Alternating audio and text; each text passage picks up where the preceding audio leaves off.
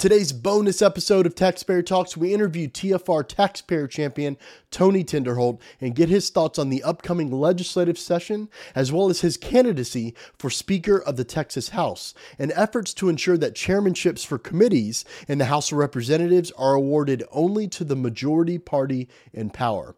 It's a jam-packed episode. You're not going to want to miss it. Let's get into it.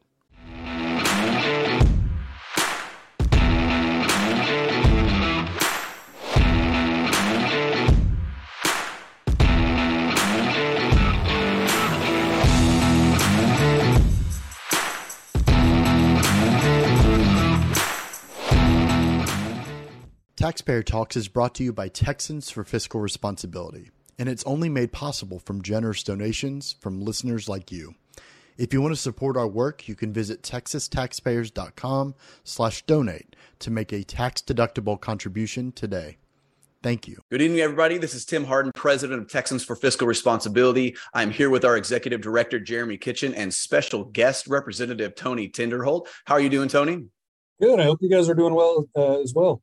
Well, we're doing really great because we're close to the year end, and the last couple of weeks of the year, we get a little bit of a break before the crazy legislative session. So I'm looking forward to a little bit of rest. I don't know about you. Yeah, I think the next 5 months for us is going to be pretty busy. It is. Well, could you quickly tell us, who you are, who you represent, and, why you're important? Absolutely. Not really all that important. Just so you know, I'm just representing about 200,000 people in Arlington, 𝗧𝗔𝗫𝗣𝗔𝗬𝗘𝗥 Gardens, Bedford area. Been in office about 8 years, so 4 terms. Got elected to another 2. Heading back down to the Texas House to do the work of the people.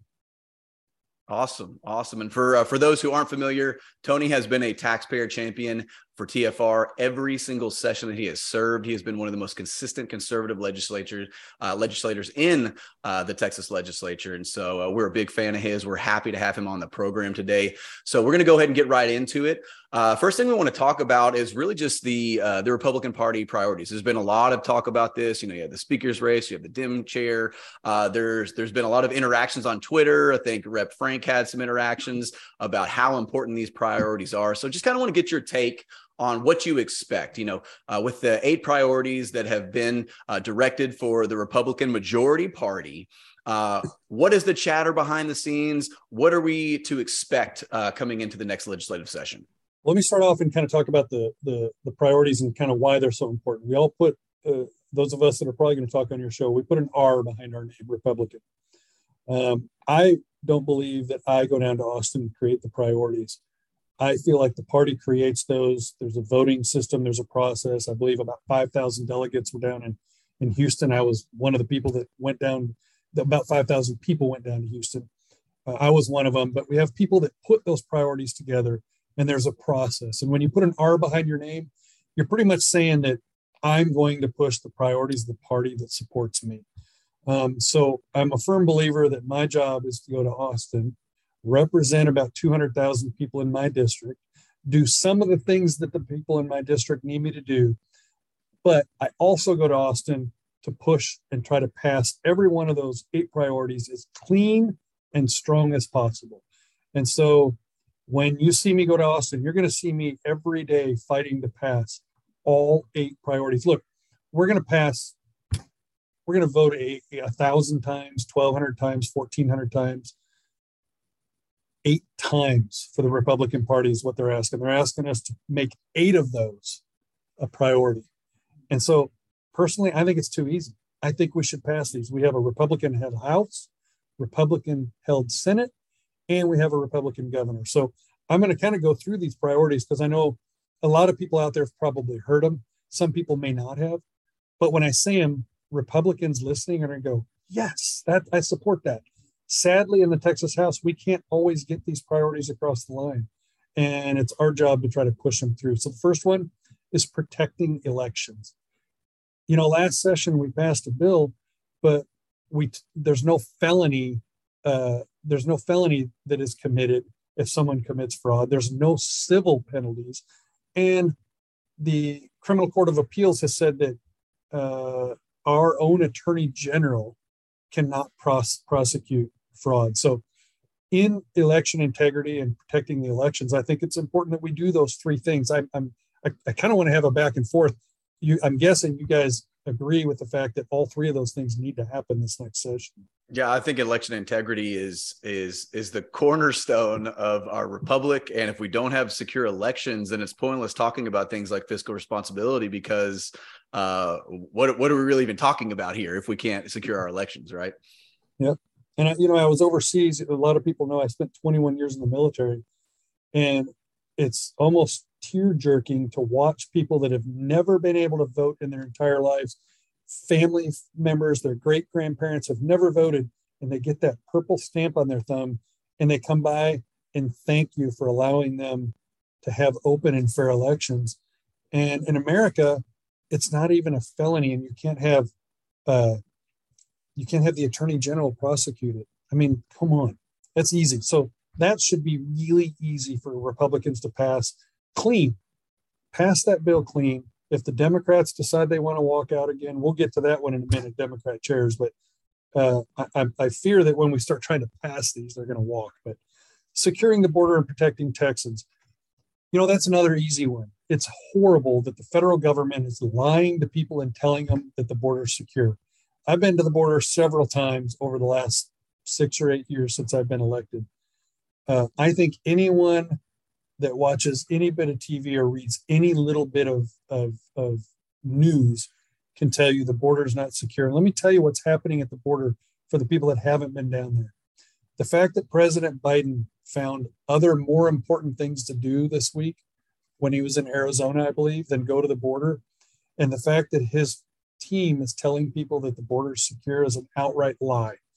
We have horrible human trafficking, disgusting, despicable crime of taking human beings, selling and renting them to other people while they're captive.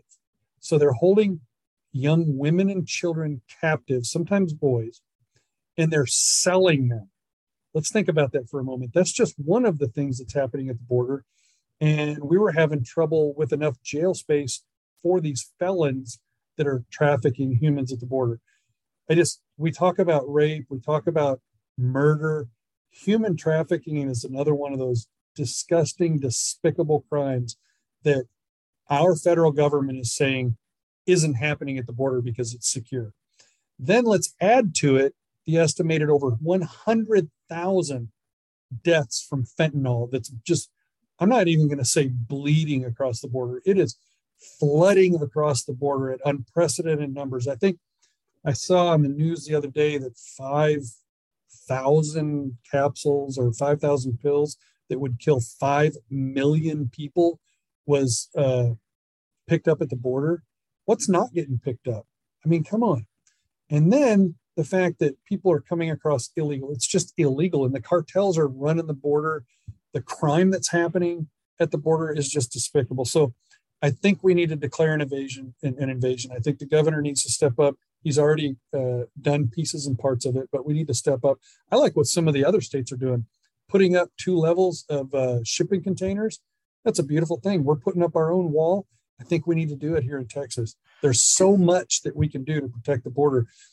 If people are watching this, I doubt that a bunch of liberal people are watching, but if you're liberal and you're watching and you just want illegal immigrants to be able to come across the border, I'm begging you to think for one moment about the people that are dying from fentanyl in America, and think about those young women and children that are being trafficked at the border, and the 50 plus people that were left in a trailer to die and suffocate, the people that are crossing private and public property that die of thirst and they literally die of heat exhaustion. Let's think about them for a moment. Just think about the human toll. So protecting the border should be easy for Republicans. And I'm guessing you guys feel the same way about that one as well. Tony, you mind if I ask you, we actually talk about this issue pretty frequently on this podcast and with other folks, right? I think certainly we agree with the Republican priority that we should absolutely secure our border. On a state level, as you know, as a lawmaker, right, y'all approved the last legislative session some funding. That funding has now increased over the course of the interim for Operation Lone Star. I think little bit over $4 billion. No doubt y'all are going to be asked again as lawmakers to appropriate additional money for the kind of continuance of Operation Lone Star. What is, in your opinion, what are metrics to define success, right, when it comes to the state's border mission? Obviously, it's a responsibility that you noted the federal government has just not taken up. So the state has stepped in. What, if anything, do you think that the state needs to do better, or maybe we're doing everything better already when it comes to Operation Lone Star? So interestingly, we have increased funding, and we had a great congressman in the U.S. Congress that came from Texas, that was a state rep with me, then a senator, and now he's a congressman, that authored a bill where I think that Texas should be able to recoup the billions of dollars we've spent from the federal government. Great bill. It's not our job to protect the border, right? But our state troopers, think about this for a moment, state troopers that pledge an oath to the state of Texas, they're going to go protect Texas. And they think that they're going to go do it by doing law enforcement activities on the highways, protecting us.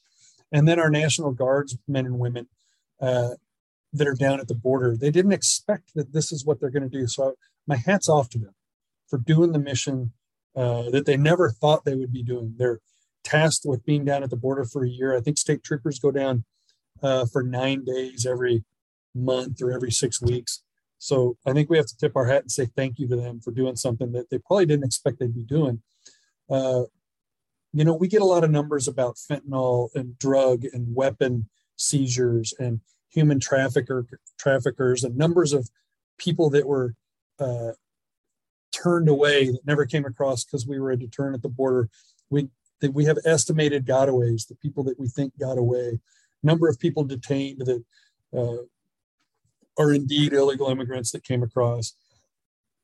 Those are all great numbers to have, and it's metrics that we need to be sure that those numbers are increasing or decreasing month over month. But I'll be honest, this should be a lot easier. It really should. When you take all of the politics out of it, we're a nation and state of law and order. I have been to nations in combat where law and order didn't matter a whole bunch. Guess what? Those borders were very well secured. They were secured. I watched America's sons and daughters die on borders of other countries, trying to protect other countries' borders. Yet we have people just flooding across ours, and our federal government has not allowed those tasked with doing that job at our border to actually do their job. I think it's purposeful. I think it's despicable. I think it's disgusting. I think that a lot of the metrics are being collected, need to be collected. But what I'd really like to see is de-incentivizing people coming over here. Stop the desire and the want to come to America. What do I mean by that? Let's not give them things that they would call are free. Let's stop giving them taxpayer-funded things when they come to America. Let's start having the federal government deport them. Let's turn them back. If they come across, we can't just keep accepting unlimited numbers in here. Look, I saw something in the news that's I'm going to venture off a little bit and come back. In our country where there were semi-coordinated attacks on power grids around the country. Think about that for a moment. I've been talking about that for 8 years. What if those coordinated attacks are dry runs on power grids and substations where people broke in, they shot them up, tens of thousands of people without power? We don't know who's coming across that border. We have an idea. We know what we catch, but we don't know what we don't catch. There's a whole section of the FBI down at the border that their job is to track people from adversarial nations that are coming across, and they can't track them all. And so the metrics we're gathering are good, but I'd sure like to see turnbacks. I'd like to see us taking people and deporting them and pushing them back. I'm just frustrated that the federal government is totally lying to America. The Democrats in Congress are lying to America. There's no way around it.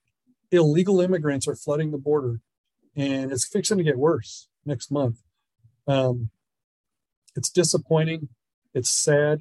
And the sad truth is Americans and people from foreign countries are dying, literally losing their lives at the border because the federal government won't do their job.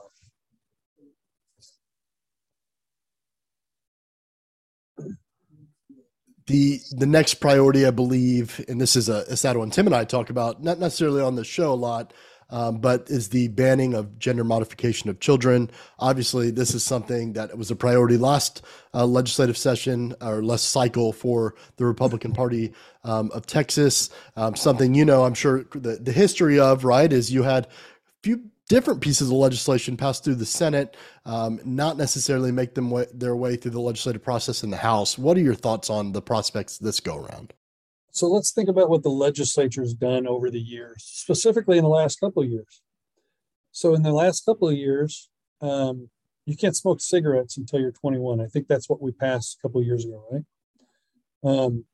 We've passed in historical legislative sessions where you can't drink unless you're 21. Well, I joined the military at 17. So we'll just call it 18, though. At 18, the average person in America can make adult decisions. I joined the military at 17 with my mother's signature, but let's just pretend for a moment the number is 18. At 18 years old, I'm trusted to go to foreign nations and carry a weapon and make life or death decisions that can impact national and international news. Think about that for a moment. 18-year-olds are entrusted with that, right? But at 21, you can't drink or smoke in the state of Texas until you're 21. It's law. It is what it is right now. But in the state of Texas, if a child feels like they were born in the wrong skin, a child is born and thinks that they should be a male or a female, let this conversation, it's even sad that we have to have it.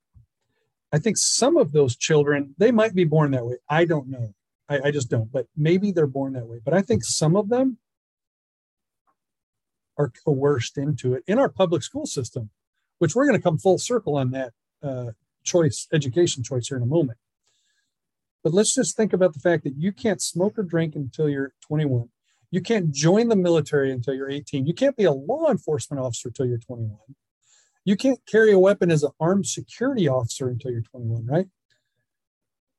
But right now, we're allowing medical professionals to do permanent changes to children's bodies.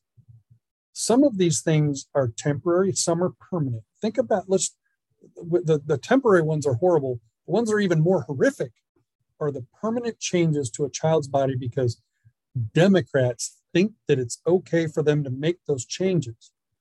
But they don't want them to smoke or drink till they're 21. They don't want them to make the other decisions till they're 18, right? It's horrific. And here's the worst part about it. The worst part is that I believe the majority of Democrats polled wanted it changed, but I know for sure the majority of Republicans. It was it was over 88, maybe in the 92 percentile. I can't remember. It was left on the table. We didn't do it. The legislature failed last session, which is part of the reason that I'm running for Speaker of the House. And I'm sure we'll talk about that at some point. But banning gender modification in the state of Texas is low-hanging fruit. It should have happened last session. It didn't, and it must. It has to happen this time. We have to do it. It's permanent change to young children, and I can't believe that we haven't fixed it already. So, the next one is, go ahead. Oh, so kind of, posting out that next one, right, is sexualization of children, right, which involves, all the pornographic materials and everything that has been going on in our public schools. We've seen a lot of school boards flip on this and other issues related to the COVID pandemic. And so what do you think needs to happen legislatively? Is there any bills that are currently have been filed that you would support that would keep these pornographic materials out of schools? What are your thoughts as far as what we have to look forward to? So I look at pornographic materials maybe a little different than the priority is. The priority is talking specifically about library. I think we need to add in the teachers that are trying to groom these children. I'm going to use the term groom. When you have teachers that are openly talking about gender and having more than what a male and a female is, and then asking kids after a week of trying to groom them, do you question your sexuality at this point? And sometimes these are elementary children.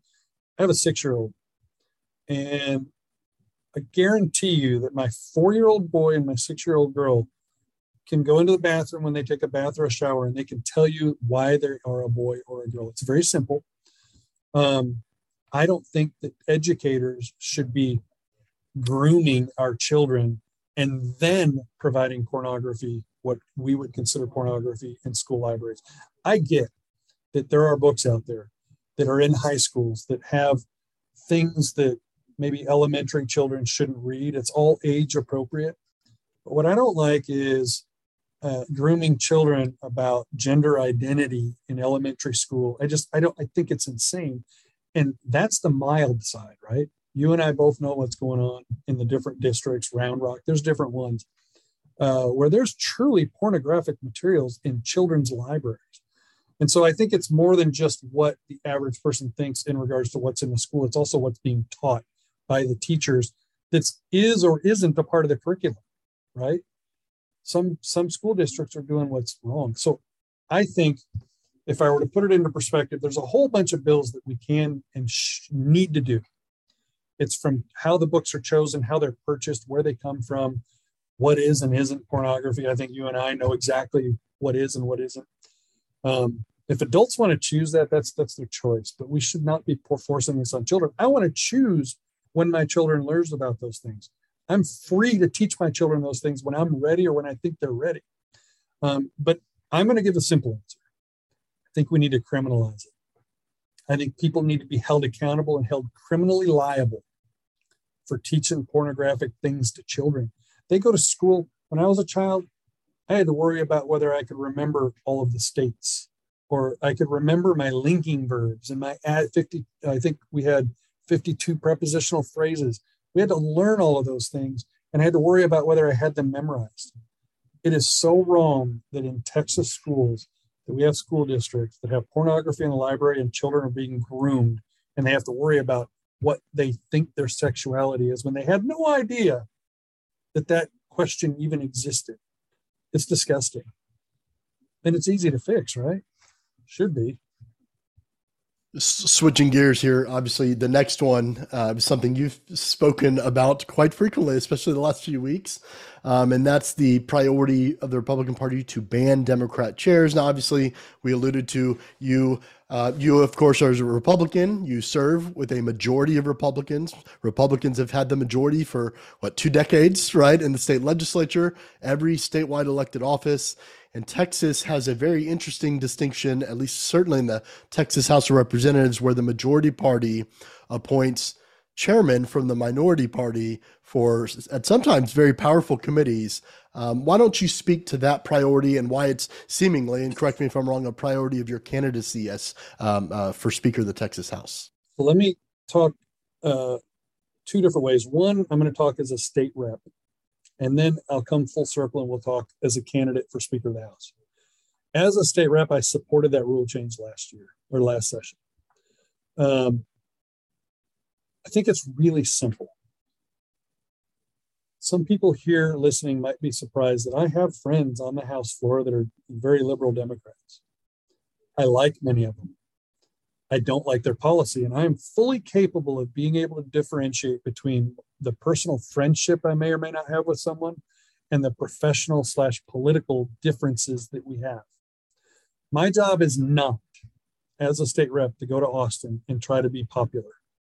My job is not to go down there and try to have as many friends as I can. My job is also not to go down and try to make as many people on one side or the other happy or mad. Members, we're talking members. My job is, however, to go represent 205,000 people in my district and the party that I chose to put behind my name. And one of those was 82% across the state, I think, of primary voters. Proposition 6 last March said that they do not want Democrat chairs. So our job is to go down and do that. It's a priority now, too.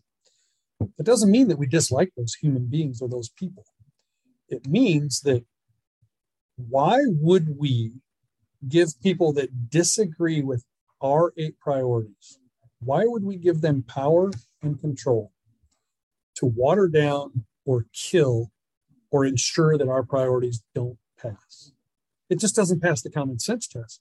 Now, I had a friend of mine last session stand up and talk about, we don't want Austin to look like Washington, D.C. Well, I think it's pretty simple. We had Democrats that decided they didn't want to vote on the voter integrity bill. Think about that for 2 seconds. They don't want to vote on voter integrity. Okay. What do? A lot of them got on a bus, got on an airplane with their beer, and they went to Washington, D.C. to be with the progressive liberal Democrats in Washington, D.C. Their place of duty was Austin, Texas. They were elected to be at the Capitol to do the work of Texans, which is done in the pink dome, under that pink dome on the west side of it for me, in Austin. That's my place of duty. That's where I get $221 a day per diem to be. That, oh, by the way, after 12 days is more than $2,500, which would be a felony theft, right? They were gone more than 12 days. They weren't at their place of duty. They were in Washington, D.C. with those liberal progressive Democrats. That's where they were. So to say that we don't want Austin to be like Washington, D.C. is silly at this point. And the people that said that in the past, I think, would change their tune now after they left. Well, let me tell you, as a speaker candidate, I can't by law tell you who I will and will not hire. Parliamentarians, staff, chairmen, chairwomen, can't tell you that. I can tell you as a member, I support the Republican Party and the priorities, and I can tell you that I voted for that last time. As speaker, I would do the will of the people, right? And the will of the House. You can deduct whatever you want from that. The bottom line is that for a while now, we're appointing Democrats or Republicans, the minority party. And I don't think that as a state rep that it makes sense. As a state rep, when that rule comes up on day 3, I think it'll be on or about the 12th of January. As State Representative Tony Tinderholt, if I'm not the speaker, I will vote for that rule. The people have asked us at 82% to do it. I'm guessing, we haven't looked, in my district, it's pretty conservative. I'm guessing I'm mid to upper 80s in my district for the people that did that. So I think it's simple. And sadly, my expectation is that a lot of Republicans vote against it. I'm hoping that's not true. I'm hoping that Republicans step up to the plate and they own that R behind their name and what they go to Austin to do. Yeah, for a lot of our listeners who maybe not be familiar, the reason the speaker's race is such an important part of this is because the Speaker of the House has the authority to make these appointments, right? And so he's the one who has the sole discretion once he's in to pick chairs, right? And you have seniority appointments, but you also have speaker appointments, and chairmanships are speaker appointments. So it is important. But let's keep moving. Let me go. I'm going to slow you down for 2 seconds. Please, I want to talk a little bit about the speakership. Sure. Because we're on it, and we'll just do it now. Yeah, let's do it. Before we go to number 7. I think it's number 7, right? No, before we go to number 6. So I also think the speakership should be the least coveted position in the Texas House. And what do I mean by that? Right now, I represent 200 to 205,000. And so I'm not here. I'm here. I work for the people that elected. The speaker should work for 149 other members and report literally those that the speaker should be under them. It should be not a coveted position. It shouldn't be a powerful position. The speaker appoints chairs. The speaker makes sure that the rules are being followed in committees and that the floor is being run according to the rules. Lobbyists come to the speaker's office and the speaker should hear them out, hug them, high five them, and say, have you talked to 149 other members? However, speakers do have political affiliations. And it would behoove me to go down to the chairs that I appoint and say, where are these priorities? How is it going? Are there roadblocks? What do you need help with? Is this at the forefront of your mind? Is there anything stopping you from hearing the bill? Again, what do you need from me to help you move barriers, to get this through calendars and get it to the floor, right? So I think that position shouldn't be a desirable, attractive position to be in. That's just my thoughts. And when I hear people say, why would you cut me up? Why would you force me to take that vote? What I would say is, we should own everything we do in Austin. Everything we should do should be transparent to the people that elect us. Transparency in government says that the voters should know everything we do. And it's really that simple. I mean, it's this simple. I would tell members and I would tell the public, it's just another vote on the first day. It's just one vote. Let's get it done. Let's move on. Yeah. I think the question I always ask, is why would you be afraid to go on the record on any of this stuff? Right.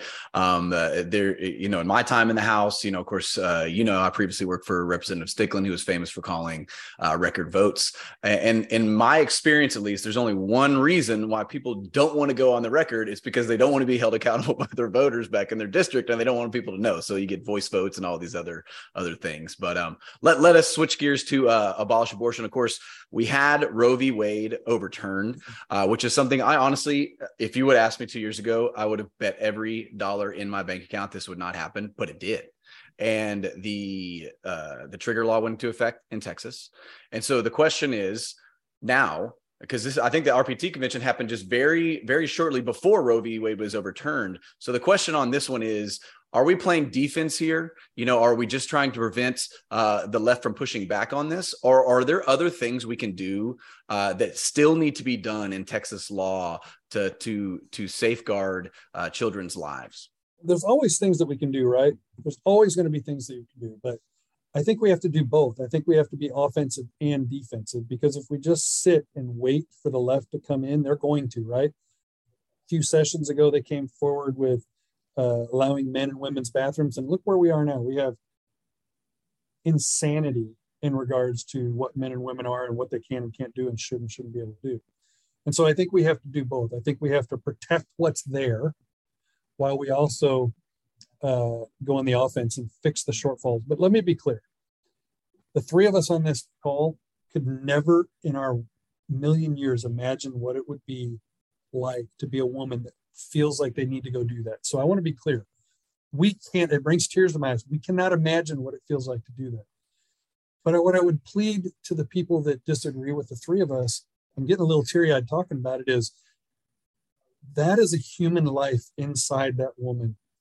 And it's hard to get people to understand that, because the left uses terminology like it's not a fetus, it's a clump of cells. They do these things to desensitize people.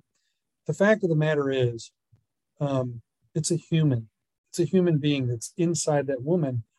And no matter how horrific we could never imagine it would be for someone to want to go do that, I also have to think about how horrific it is that life is taken, And so I will tell you that is a very serious priority for me.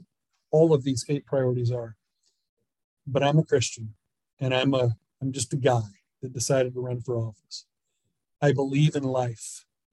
I believe in God. And people would say you can't mix the two. Well, the church and state, we won't even go into the definition of it, but this is not what they intended when they did that. What I would say is it's our job. We have to be offensive and defensive, because every time an abortion's done, there's a life lost, right? Every time that human life is lost. So I take a lot of pride in telling people that I openly and gladly support pro-life legislation. And I would say that over the course of time, over the decades, that abortion has killed future leaders. It has killed people that we could never imagine and fathom. And I think we're going to look back over time and really think that was a horrific time in history of America, that we took innocent, unborn children that couldn't defend themselves, and we took their lives. Sorry, I had to touch that because I'm passionate about that.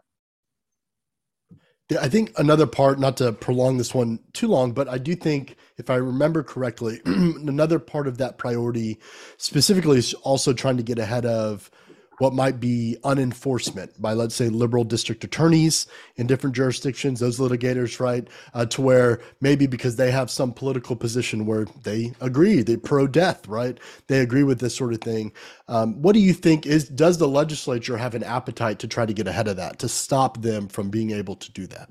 So interestingly, I think one way to attack it is going to be, it's going to kill two birds with one stone, right? Holding district attorneys across the state and prosecutors accountable. So we have district attorneys that will not prosecute certain things, and they're letting criminals out into the streets, and there's no punishments for certain behaviors that are causing chaos throughout the state. So I think one of the offensive things that we have to do is we have to hold prosecutors across the state accountable, Democrat and Republican, right? They both have to be held accountable for upholding the law. Again, we mentioned a few moments ago that we're a nation and state of law and order.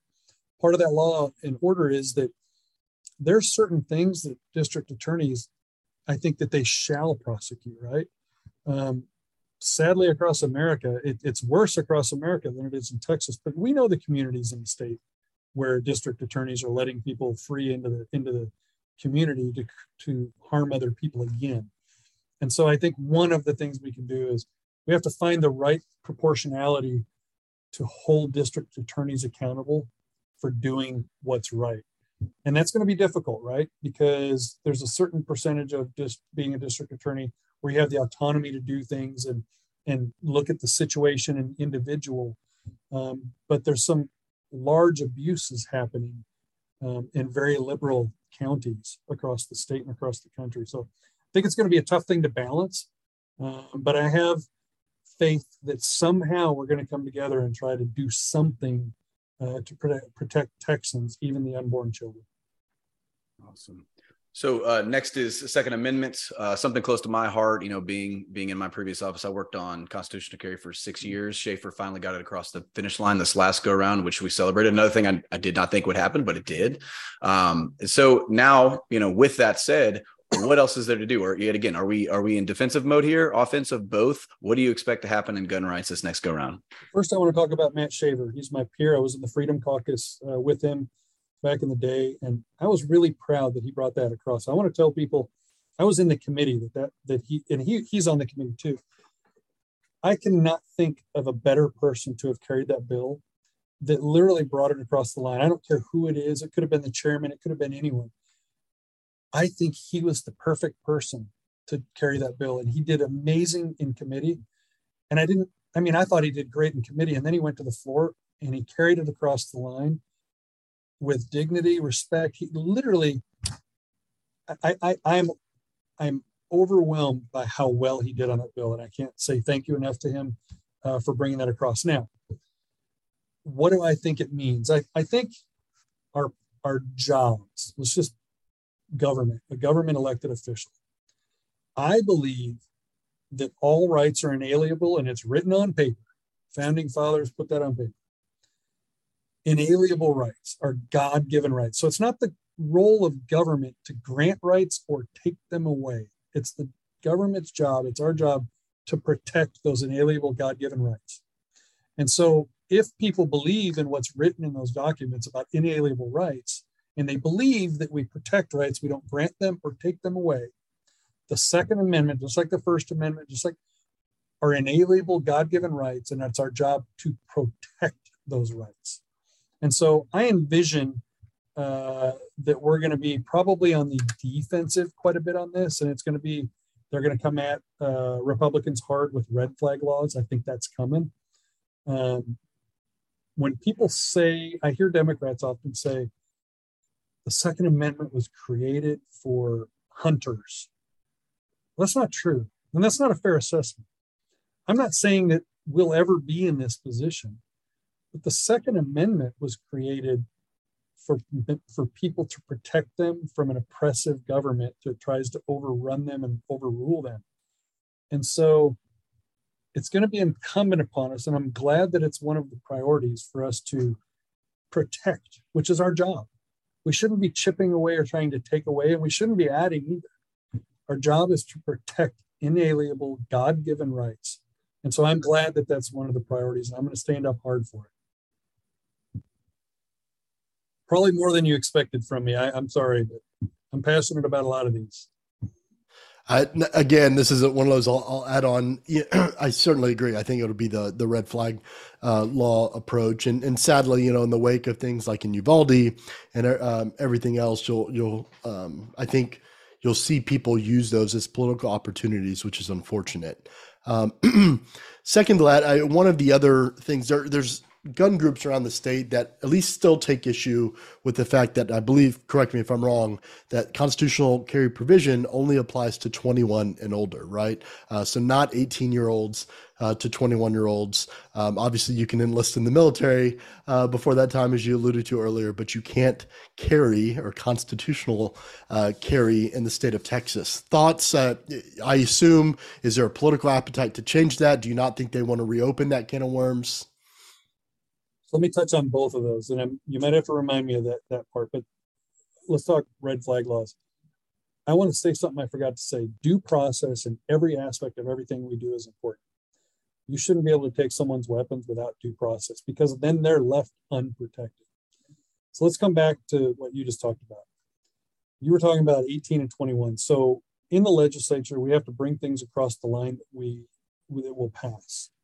It didn't look, I believe, to Matt like it was going to pass at 18. I don't think Matt wanted 21, but it ended up being 21. I'm with you. I think that 18 is the legal age for most of the things. You're considered an adult. You can join the military. You can do most things. You can vote. Some Democrats would want 16-year-olds to vote. I think that's insane. I think the argument was that people in the legislature didn't feel like they were adult enough to make good decisions to have and carry guns. But the left also said that this was going to create chaos, the same way that they said it when concealed carry happened a long time ago. I don't know of any reports where open carries caused chaos. Have you guys heard of any that open carry caused chaos? Now, everyone's going to have their own thoughts and ideas about open carry, and I may offend people right now, but I think it's silly to open carry. If you want to show people that you have a gun, go ahead. It's legal. Do it legally. Do it the right way. I'm glad it passed. If an 18-year-old wants to open carry, I think they should be able to as well. And open carry did not cause chaos. 18-year-olds are adults. And I think that the way to go on the offensive is absolutely to try to make sure that 18-year-olds can carry guns. And there's some Republicans that disagree with it in the House and at home, right? But again, it's a priority. I was in the military at 17. I carried weapons. I was a military member at 17. I know 17. I know 18-year-olds are fully capable of making good decisions. At least the ones that I hung around. Some make bad decisions, right? But I think that the majority of 18-year-olds that want to open carry should be able to. And we've proven that the gun laws we pass do not create chaos. Open carry and constitutional carry, carrying a weapon concealed, I don't know how many years ago that passed, but it's not caused issues or problems like people thought. So I think that that's a good way to try to change. So last on the list here is educational freedom, parental rights, and ultimately we're talking about a school choice, or likely, or at least among the topics that are going to be discussed in this priority. And there has been a lot of noise about this nationwide. Corey DeAngelis has been very vocal. He's been posting in, Texas threads on Twitter. We have had a couple things come out.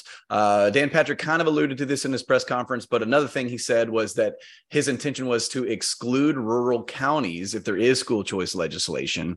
And so there's honestly, there's just so many things I want to ask you about school choice. But I think I'm just going to leave it open and just give us your thoughts on school choice legislation. I believe you have a master's in education, right? And so we want to hear your thoughts on this specifically. So I think people might be surprised. I was in the military, knew I was going to retire. I thought, man, I wouldn't mind becoming an administrator in education. So I went and got my master's in educational leadership K through 12. Thought that's what I wanted to do. And I'll tell you what, I was at a school today because of the business that I'm in. And we can't be thankful enough for the kind hearts and hard work that some of our educators do every day. I think the average teacher My mother-in-law is a retired 38-year teacher. My stepmom did 40 years. My daughter is just starting her career in Omaha, Nebraska as a elementary school teacher. So I have school teachers in my family, and my heart goes out to them. It's a tough job, and I'm thankful for every one of them. School choice does not mean shut down public education. I want to be clear. No one on this call is saying that school choice means shut down public ed. Look, public education is for some students. They assimilate into it. It's for them. It's wonderful for them. It's great for them. Some of them, it's horrible. And some of the public school systems are very broken, like very broken. But I think that once you take the average educator and the brainwashing that happens, my mother-in-law thought that school choice was horrible, and then she retired. She's at a charter school now. She's like, oh my gosh, they do it so different. I can't believe that I thought these things for so many years. When you take educators and you show them what you really mean, we don't want to shut you down. We are not trying to take money. We're trying to provide the taxpayer with the choice that is best suited for their child and their demographic and their culture and their religion and their whatever it is. Take your tax dollars and use it for your child that is best for that individual. I think we can all agree on this call that every child's different. My children are different than yours. Yours are different than the neighbor. And one size doesn't fit all. I'm going to reiterate this over and over again now and when I go to Austin. We're not saying shut down public education. We're saying every child learns different. Every child needs something different. Some children cannot do a structured, they just can't do structure, and so they homeschool. Some children do great in the charter or private schools out there that are called prep schools, and they go to school 2 or 3 days a week, and the parents help them the rest. Some need absolute constant assistance. Some need some level in between. Some families think, for instance, my child goes to a religious school. Everyone has different needs, wants, and desires for their child to create the best outcome. And I think even the educators that say this is bad would say, I want the best outcome for the children. Well, if that's what they want, support school choice. School choice is not going to bankrupt schools. Historically, when you look across the country, when it's done, it's actually the amount of children that go use it and do it is less than the population growth.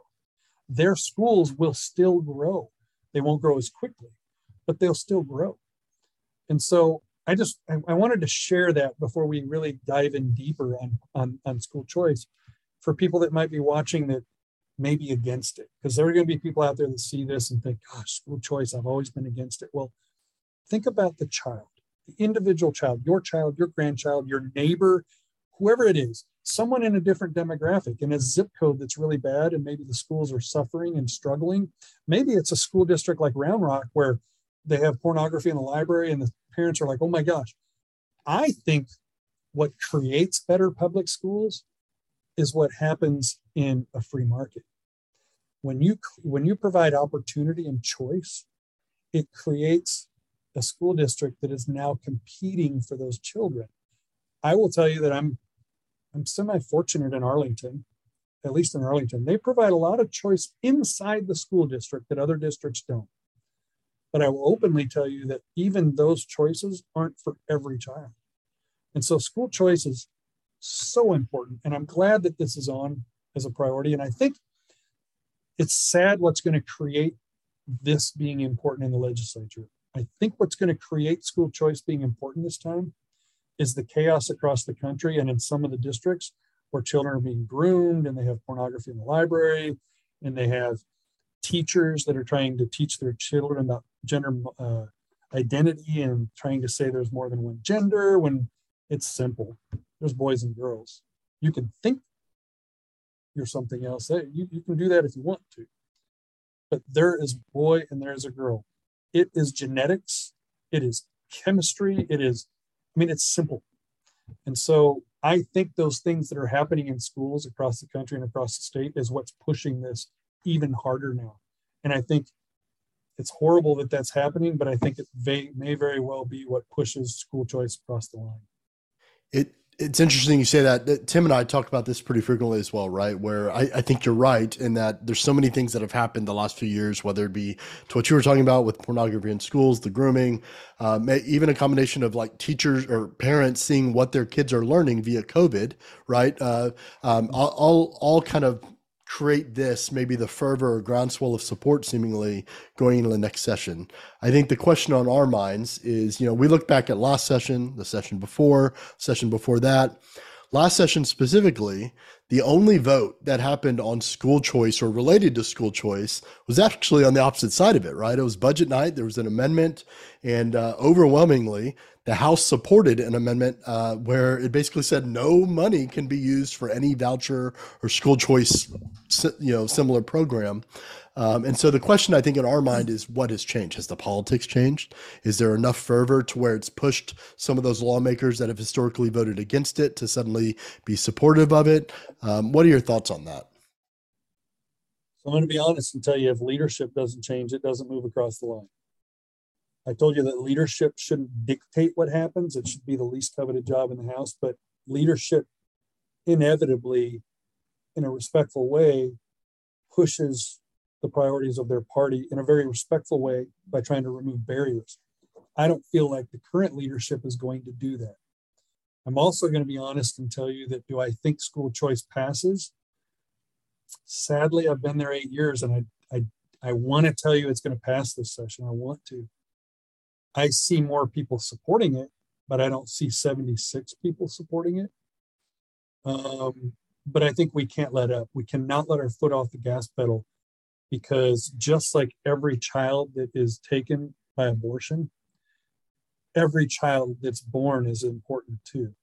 And we owe it to them to fight for them, to allow them to have the best choice and opportunity that's going to create the best outcomes.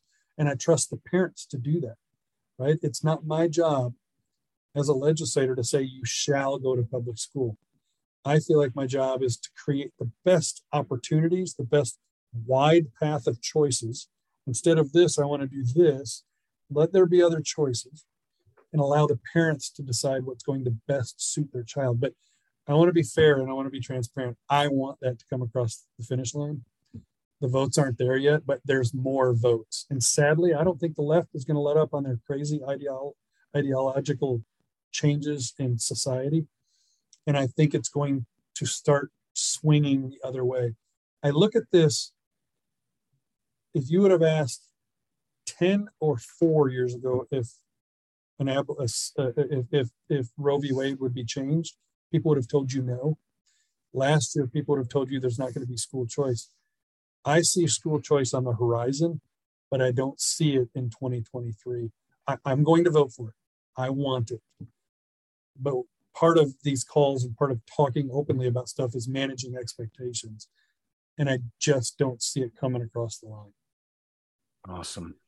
Well, we appreciate your honesty on that, Tony. I can tell you that I'm pretty sure this is the longest bonus podcast we've ever done. I've enjoyed every second of it. I wish we could talk for 3 more hours, but we know you're a busy person.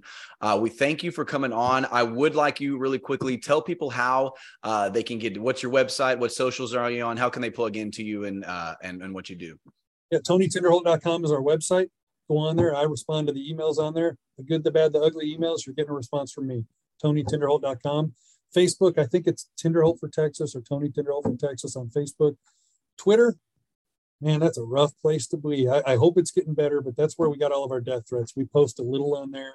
If you want to get a hold of me directly, the website and Facebook are the best. We do very little on Twitter. Hope that changes, right? I hope it changes. Contact our office if you need help and you're in the district. Shannon is amazing. She'll help you. We're going to be at the Capitol soon, so that number is going to work starting in January. I'll be honest, I cannot wait to get down to Austin and get the work done for the constituents and the people in the great state of Texas. I love what I do. I can't believe that I get to do this. I'm honored to do it. I'm happy and I'm frustrated on every given day while I'm down in Austin. But the one thing for sure is that I love working for you, the people of Texas, and I can't wait to get to work and do the work that you ask us to do down there. Awesome. As you know, we will be watching and paying attention. We're confident. I'm sure you will have a good session, as you have been very, very consistent. Thank you once again. It was our pleasure to host you, and we hope to talk to you again soon, Tony. Hey, thank you very much. For even more content, follow us on social media at Texas Taxpayers on Facebook and Instagram, at Texas_Taxpayers on Twitter. Subscribe to the Fiscal Note, our weekly email jam-packed full of information important to Texas taxpayers at texastaxpayers.com/subscribe. And then make sure to check out our Texas Prosperity Plan, texastaxpayers.com/TPP. Thanks.